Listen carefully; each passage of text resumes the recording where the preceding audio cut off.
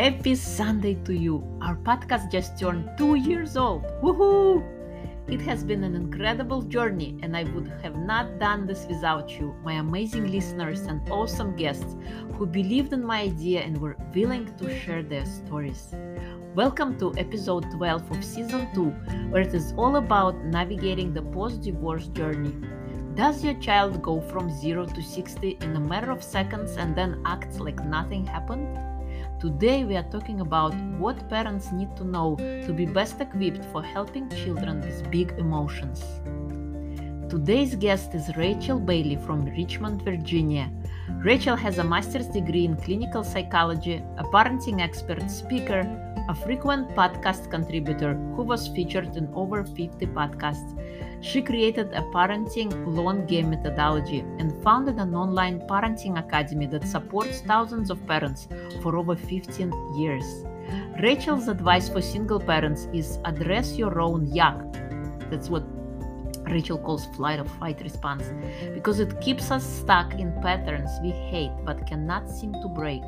Rather than fixing a problem for the children, focus on helping them identify and understand their feelings, and then think through their own solutions to a problem. Thank you for subscribing, downloading, and reviewing the podcast. I appreciate each and every one of you. Now do your part and be the messenger of hope. Send the episode to one of your friends. Enjoy this conversation with Rachel.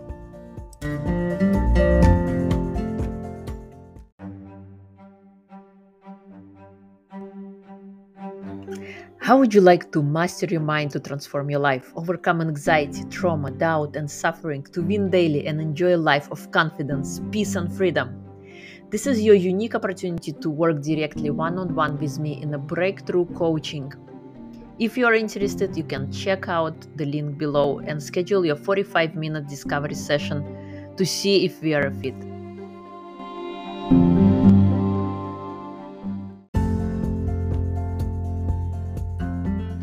Welcome to Single Parent Success Stories. I am your host, Irina Shekhovtsov, and I am on a mission to empower broken-hearted women to break the chains of the past and move forward boldly into the future.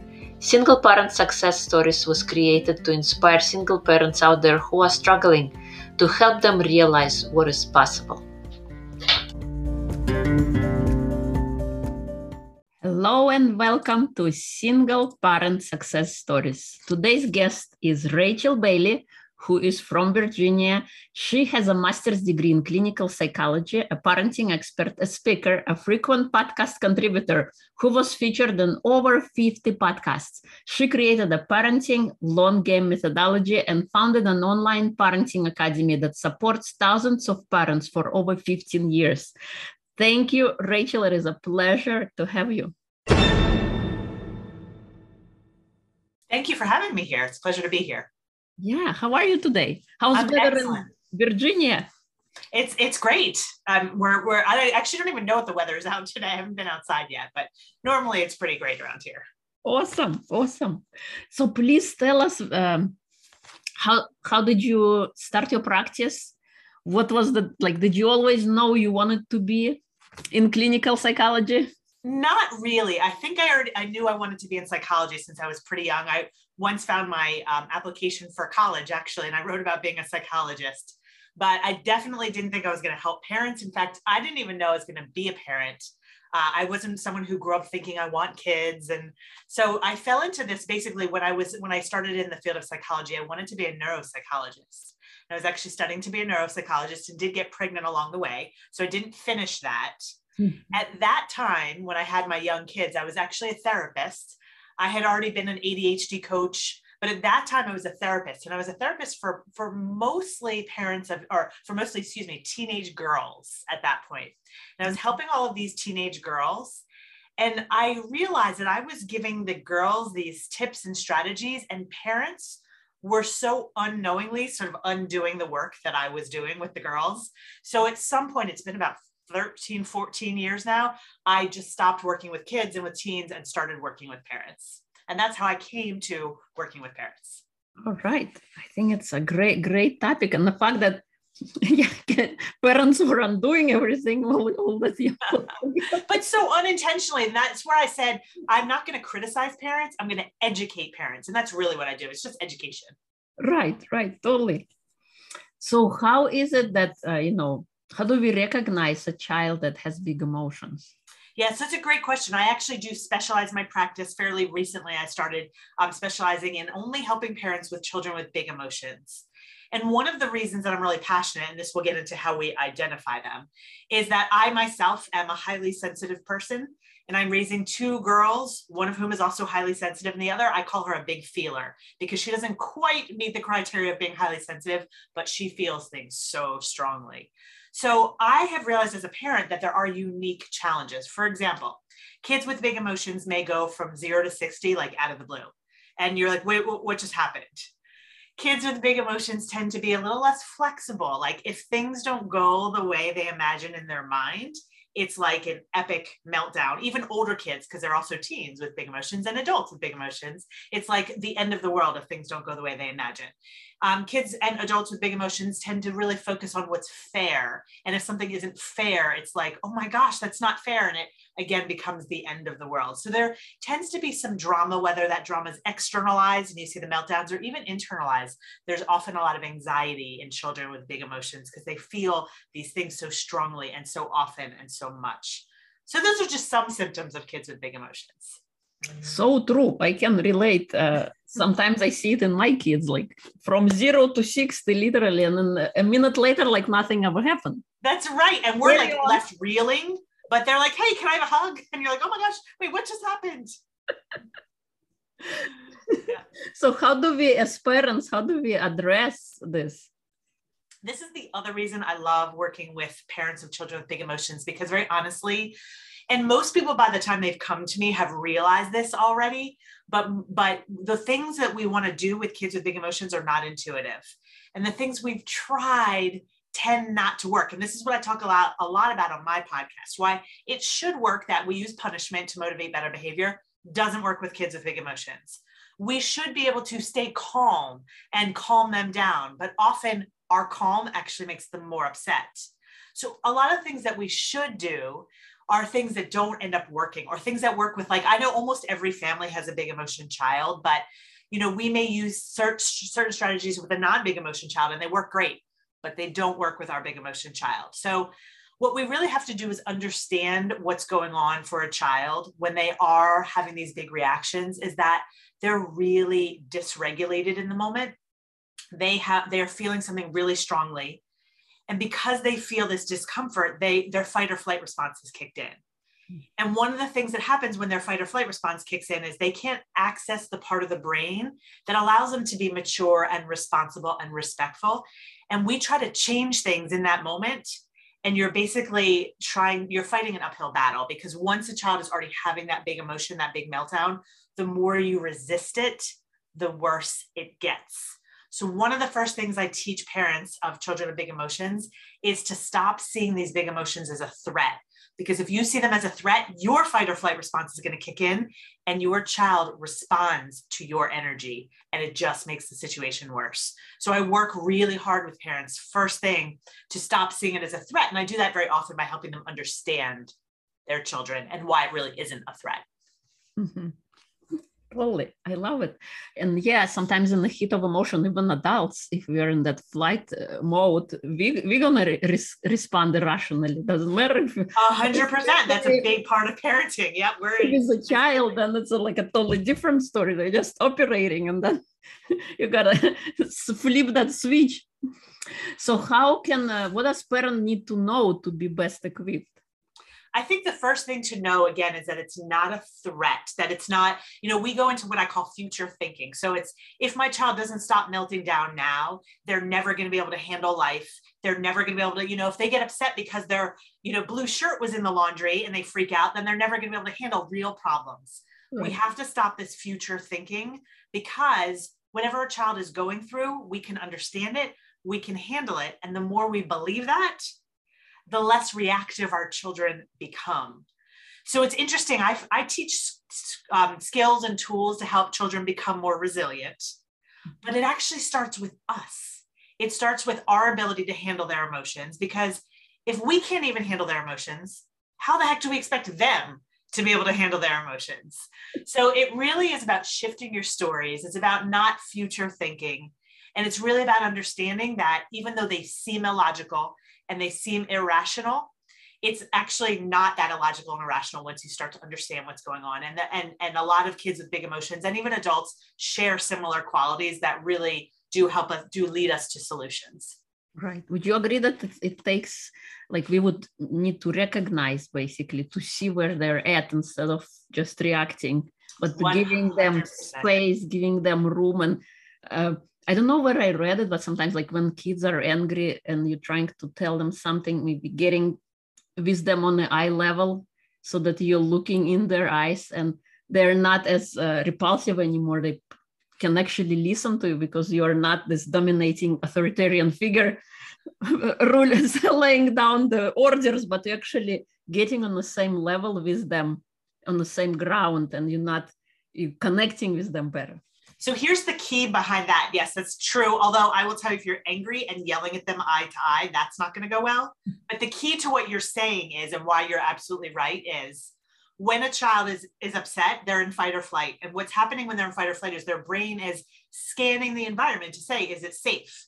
Now, if we are this domineering figure standing high above them, yelling at them, obviously we're not safe. It puts them deeper into fight or flight, or what I call yuck. I use the word yuck. It puts them deeper into yuck. So when you get down to eye level and you, to your point, that you made a couple of minutes ago, you understand them rather than trying to force your agenda on them, then they feel safe.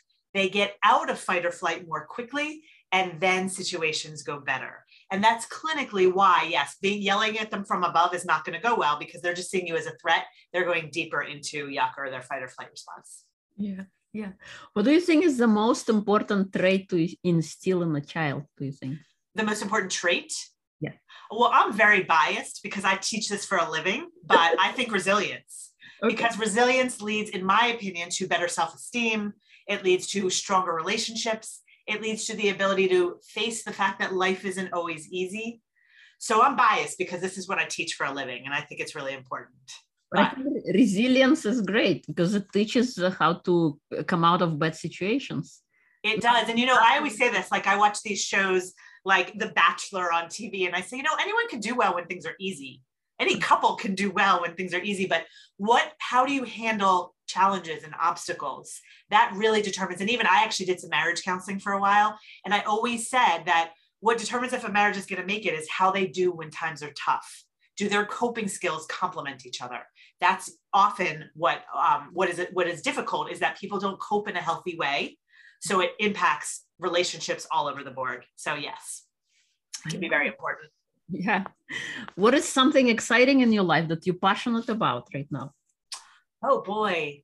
I'm passionate about my switch I made in my business to helping children with big emotions. That's been about a year now, maybe a little less. But what am I passionate about? My kids are at fun ages. So I think that's really great. I like doing things with them. So I'm really, very honestly, I'm either working or with my kids, but I kind of enjoy both for the most part. I don't enjoy parenting every second. I don't want people to think that just because I teach parenting strategies, I love it all the time, because I don't.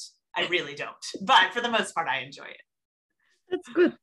What do you want to be remembered by? Again, so biased, but I would love to be remembered as someone who really did teach people to handle difficult situations better, with less stress, with less overwhelm, with less anxiety. If I can just improve one person's life where they say, you know what, it's not that I've improved my life and everything's great. It's that even when it's not, I know how to handle it. If I can do that for just one person, if I can do that, especially for parents who raise kids to be that way, I'd love to be known for that. Mm-hmm. I love it. Thank you. What kind of advice can you share with single parents? I would say the biggest advice for single parents is compassion for yourself first, and recognize the story you're telling yourself in your head. So, if you're saying I'm not successful because I'm not doing X, Y, Z, or I yelled at my kids 10 times today, I don't actually think that's very effective. I think when we judge ourselves, when we tell ourselves the story that we're not enough or we're not doing enough, I actually think that story in our brains is harder for our children, because then we're stuck in fight or flight. We're stuck in this space of yuck and we can't give them what they need. I think if we can say to ourselves, am I doing the best I can? And if I'm not, what do I need? I think that's what we need to do. Changing that story from I'm not enough to, if I find that I'm not happy, what can I do about it? And really just focus on taking care of ourselves first. And I will say one more thing, because this is super important, I think specifically for single parents, I differentiate self-care from self-treatment. Self-care is going out with your friends, going to get a manicure. Like you probably don't have much time for that. Self-treatment doesn't take extra time. It's just how you talk to yourself. And it single parent, non-single parent, we treat ourselves a certain way. So for single parents specifically, who may not have as much free time and can't get as many breaks, perhaps how you treat yourself, that story you tell yourself matters tremendously. I love it. And I'm a big supporter also of self-love and the talk that it's how we talk to ourselves. We could be a greatest cheerleader or we could be a greatest killer. So true. Silent killer. It's so true. Yeah. And recently, Marisa Peer has this new book out about, tell yourself better lies. I've heard of that. Yes, totally. Objectively, when we tell ourselves isn't a truth or a lie, but yeah, you may as well tell yourself what you need to hear to do better. I absolutely agree. Yep. Yeah. So if people would like to find your work, where would they go? I would say the best place to start is my podcast, which is called Your Parenting Long Game. I'm on Facebook. I have a Facebook group where I go live frequently called Your Parenting Long Game Podcast Community. I'm on Instagram. I have a website, rachel-bailey.com. And lastly, I'm actually going to give your audience a free access to a free video series that I have that talks about raising children with big emotions and why what you've tried before might not have worked. So I'm going to send you that free resource as well. Well, that's amazing. Thank you so much.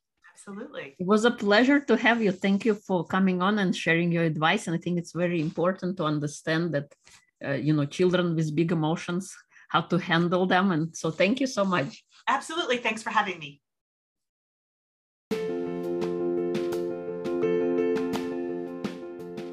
If you like this episode, please share with somebody who would benefit. You can leave comments, topic suggestions, and add your reviews on Apple Podcasts.